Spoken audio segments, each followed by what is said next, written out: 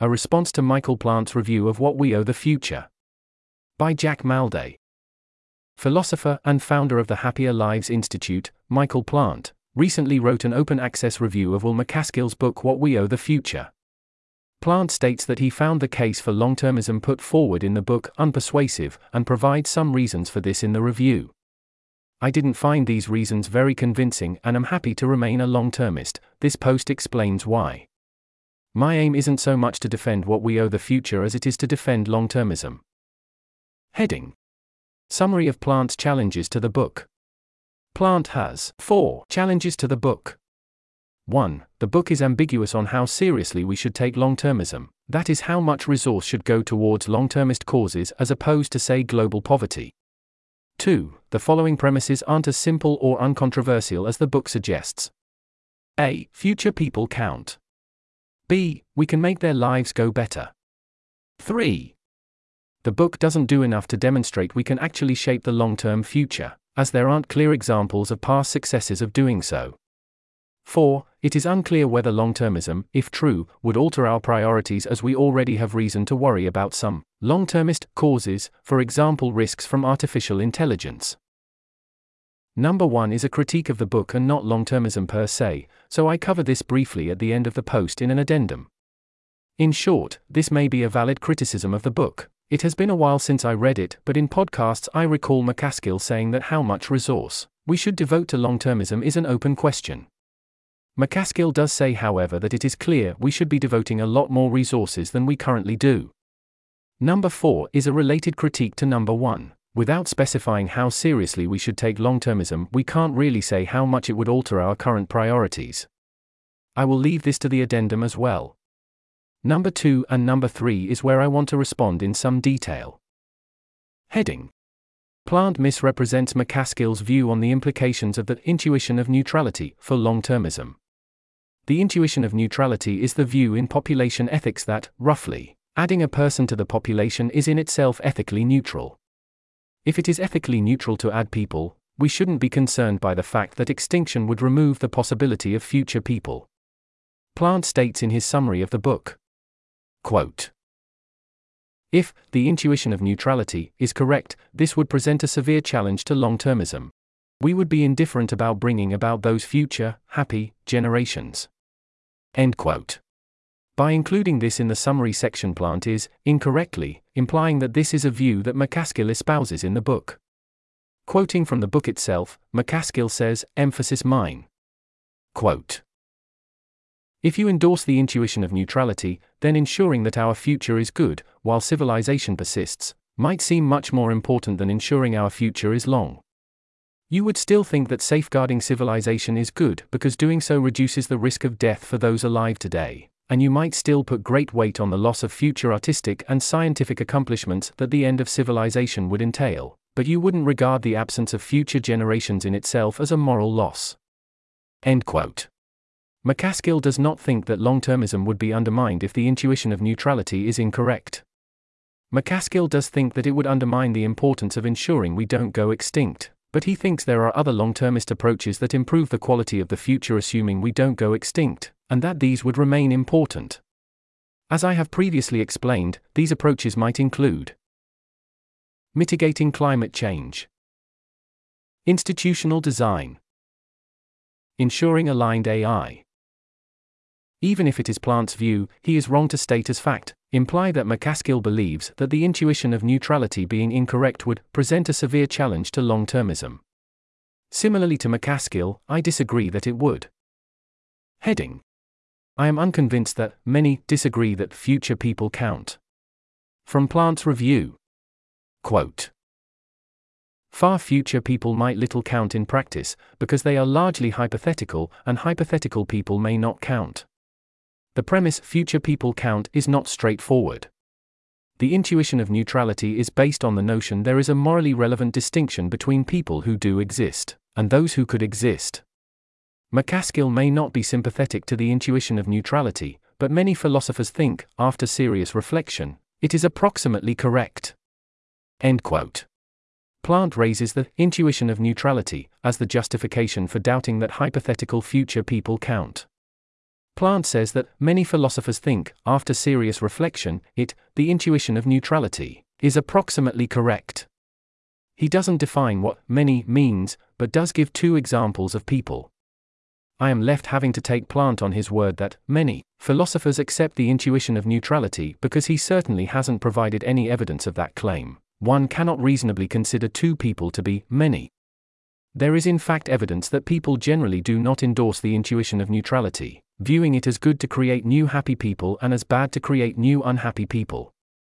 This is very unsurprising to me.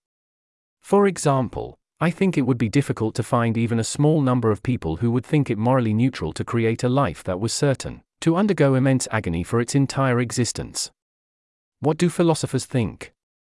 Unfortunately, I am unaware of a clear survey on the matter. Off the top of my head, I am aware of Johann Frick, Jan Narveson, and Melinda Roberts, after reading Plant's review, who endorse the intuition of neutrality. I am aware of far more who reject it or on balance seem against it. These include Will MacAskill, Hilary Greaves, John Broome, Derek Parfit, Peter Singer, Torbjorn Tansjo, Jeff McMahon, Toby Ord, and probably each of the 28 people who publicly stated they don't find the repugnant conclusion problematic, 5 of which I have already listed. Of course, me being aware of more philosophers who are anti rather than pro the intuition of neutrality doesn't prove anything.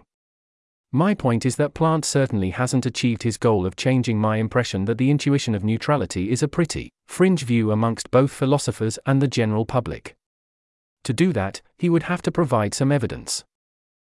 Heading: Plant presents a very one-sided analysis of the non-identity problem. In arguing against MacAskill's premise that we can make future people's lives go better, Plant raises a, possibly, valid point. Quote, "Our actions today will change who exists later. If we enact some policy, then Angela will never exist, but Bob will. The result is that we cannot make the far future better for anyone in particular. It is not better for Angela not to exist, and it is not good for Bob to exist. Intuitively, existence is never better for a person. This is the infamous non-identity problem. A direct implication of this, however, is that 3 seems false. We cannot make the lives of future people go better. All we can do is cause someone not to exist and someone else to exist instead. In one sense then, people far away in time are just like those far away in space. We are powerless to help them." End quote. I'm fairly agnostic on most of what Plant is saying here. While it has been argued that it might be better for a person to exist than not, I am unclear on how many philosophers accept this, and I am not sure where I personally land on this issue. Ultimately, this is all a moot point for me because I am not really interested in making future lives go better. Instead, I am interested in improving the future. The impression Plant gives in his review is that improving the future is not possible because of the non-identity problem. This is a very one-sided view of the non-identity problem. As the Stanford Encyclopedia of Philosophy, SEP, page on the non-identity problem points out, one can also view the non-identity problem as a problem for the person affecting intuition that an act can be wrong only if that act makes things worse for, or, we can say, harms, some existing or future person. Why? Because combining the person affecting intuition with the fact that our actions change who will live in the future can lead to some very counterintuitive conclusions. Let me give 2 examples. 1. Emitting carbon dioxide in vast quantities is fine. Emitting carbon dioxide in vast quantities would speed up climate change and make Earth much hotter and much less pleasant to live on in the future. Emitting carbon dioxide, however, changes future identities, so doesn't actually make things worse for anyone in particular. The conclusion? Emit carbon dioxide to your heart's content. 2. Enacting a policy that involves placing millions of landmines set to go off in 200 years in random locations on Earth is fine. Let's assume future people don't know about this policy. The landmines are going to cause a vast amount of suffering, killing people, leaving children parentless, and leaving people permanently incapacitated. Placing the landmines changes future identities though, so doesn't actually make things worse for anyone in particular. Conclusion: go ahead, place the landmines, who cares? The first example at least is very well known, and is powerful. Indeed, the SEP article states that rejecting the person affecting intuition has been the most common response to the non-identity problem. which incidentally might also imply that most philosophers reject the intuition of neutrality. Some philosophers have rejected the person-affecting intuition by adopting an impersonal account of wrongdoing in which the identities of affected individuals is not important. A common impersonal account is total utilitarianism, which involves judging states of the world by adding up the total amount of well-being in each state, not caring who this well-being accrues to. Adopting total utilitarianism implies that both of the actions in the above examples, emitting carbon dioxide and placing landmines, are likely wrong because they will reduce future well-being. This is a very intuitive way of judging these policies. With regards to total utilitarianism, Plant says that many still regard it as a non-starter due to Parfit's repugnant conclusion. Again, no evidence is provided for the claim that many hold this view. Plant might say there wasn't space to cover these nuances, but, honestly, these aren't nuances. These are extremely important points that are core to the non-identity problem and our moral consideration of the far future. I won't go as far as to label Plant as dishonest by omitting these considerations, but, given that Plant is a PhD philosopher, I find it puzzling that he could present such a one-sided analysis of the non-identity problem. Given this, I personally find the following in his review quite ironic. Quote, "Hence, it seems objectionable to describe the premises as simple and uncontroversial, especially when the readers are primarily non-philosophers who are liable to take McCaskill at his word. I appreciate McCaskill is trying to spare the reader the intricacies of population ethics. Yet, there is a difference between saying, 'This is incredibly complicated, but everyone ultimately agrees,' and 'This is incredibly complicated, people disagree furiously, and my argument may rely on a controversial view I will only briefly defend.'" End quote. Heading: Plant dismisses being able to shape the far future much too easily. In his review, Plant expresses skepticism that ending slavery was an example of influencing the long-run future, because he doesn't think that it was contingent. That is, he doubts that if the abolitionists hadn't done what they did, it might have been that slavery would never have been abolished, or at least not for a very long time. Plant does no more than simply state that he doubts the abolition of slavery was contingent. He doesn't engage with the arguments that McCaskill puts forward for contingency in his book. I'm going to put that aside and assume that Plant is right on this point. Even if Plant is right on the abolition of slavery not being contingent, his dismissal that we can shape the future seems much too strong.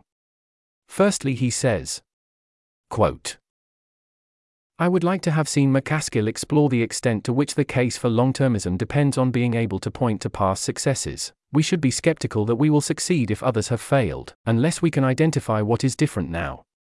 End quote. There are in fact a few things that are different now. 1. We actually have a concept of long-termism now. And we have a whole community of people trying to influence the far future. Before Parfit's Reasons and Persons was published in 1986, the moral importance of influencing the far future wasn't really on anyone's radar. Long-termism wasn't solidified as a concept until around 4 years ago.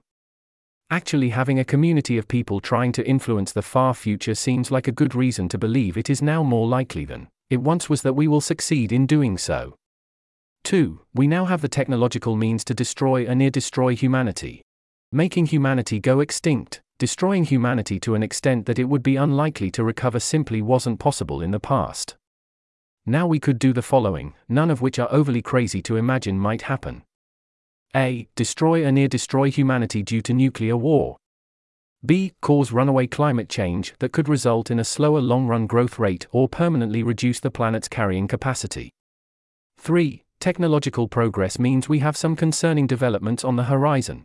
There are some, more speculative, existential risks on the horizon that could wipe out our future potential. A. Malicious actors could engineer pandemics that destroy and near-destroy humanity.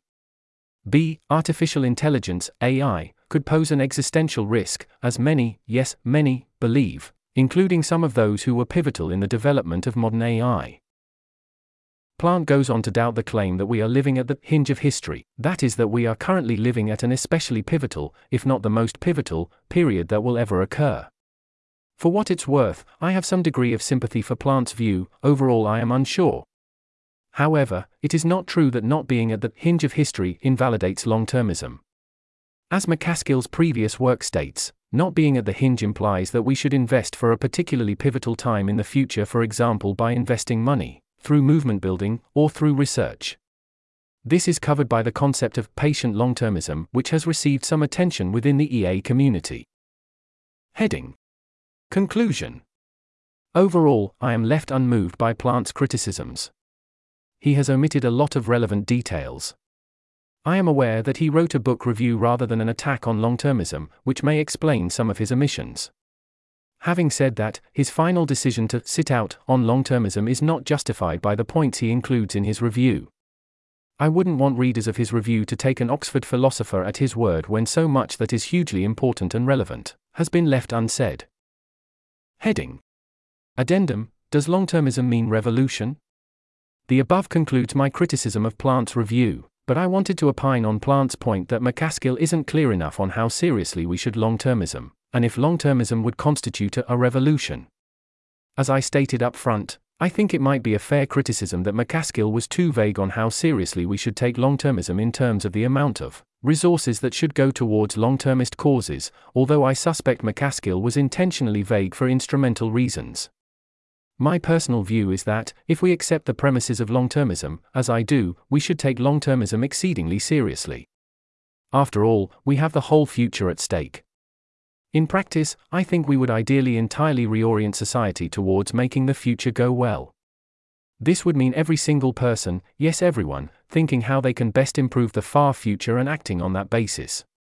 In practice this isn't feasible, but I'm talking about the best case scenario. Would that make our society into some hellscape where we let people die on the street because we don't actually care about present people? In short, no. Such a society would not be a stable one. There would be revolutions and chaos, and we certainly wouldn't be able to focus on improving the far future. A world where we all come together and work collaboratively to improve the future is a world in which we necessarily help as many people as possible work productively towards that goal, and that means very little poverty and suffering. Those with the personal fit to help current people work productively towards that goal would do so. Not everyone can work on technical AI alignment. Does that mean that a long-termist society actually looks quite similar to the one we have now after all? No, I don't think so. I think a long-termist society is one in which every person is taught long-termism at school. Every person chooses their career based on long-termist principles. Virtually the whole machine learning community would be working on the technical problem of AI alignment. Governments would have departments for reducing existential risk for future generations. 100% of philosophers would be working on the question, how can we best improve the far future? We would save a lot more than we do and mitigate climate change far more than we do. We might even have widespread surveillance to ensure we don't destroy ourselves. To be clear, I am personally unsure if this would be required or desirable. We would have everyone on Earth working together to improve the far future instead of what we have now, countries working against each other to come out on top. So my answer to the question, would the truth of long-termism spur a revolution, is a resounding yes. This article was narrated by Type 3 Audio for the Effective Altruism Forum. It was first published on October 4, 2023. To report an issue or give feedback on this narration, go to t3a.is.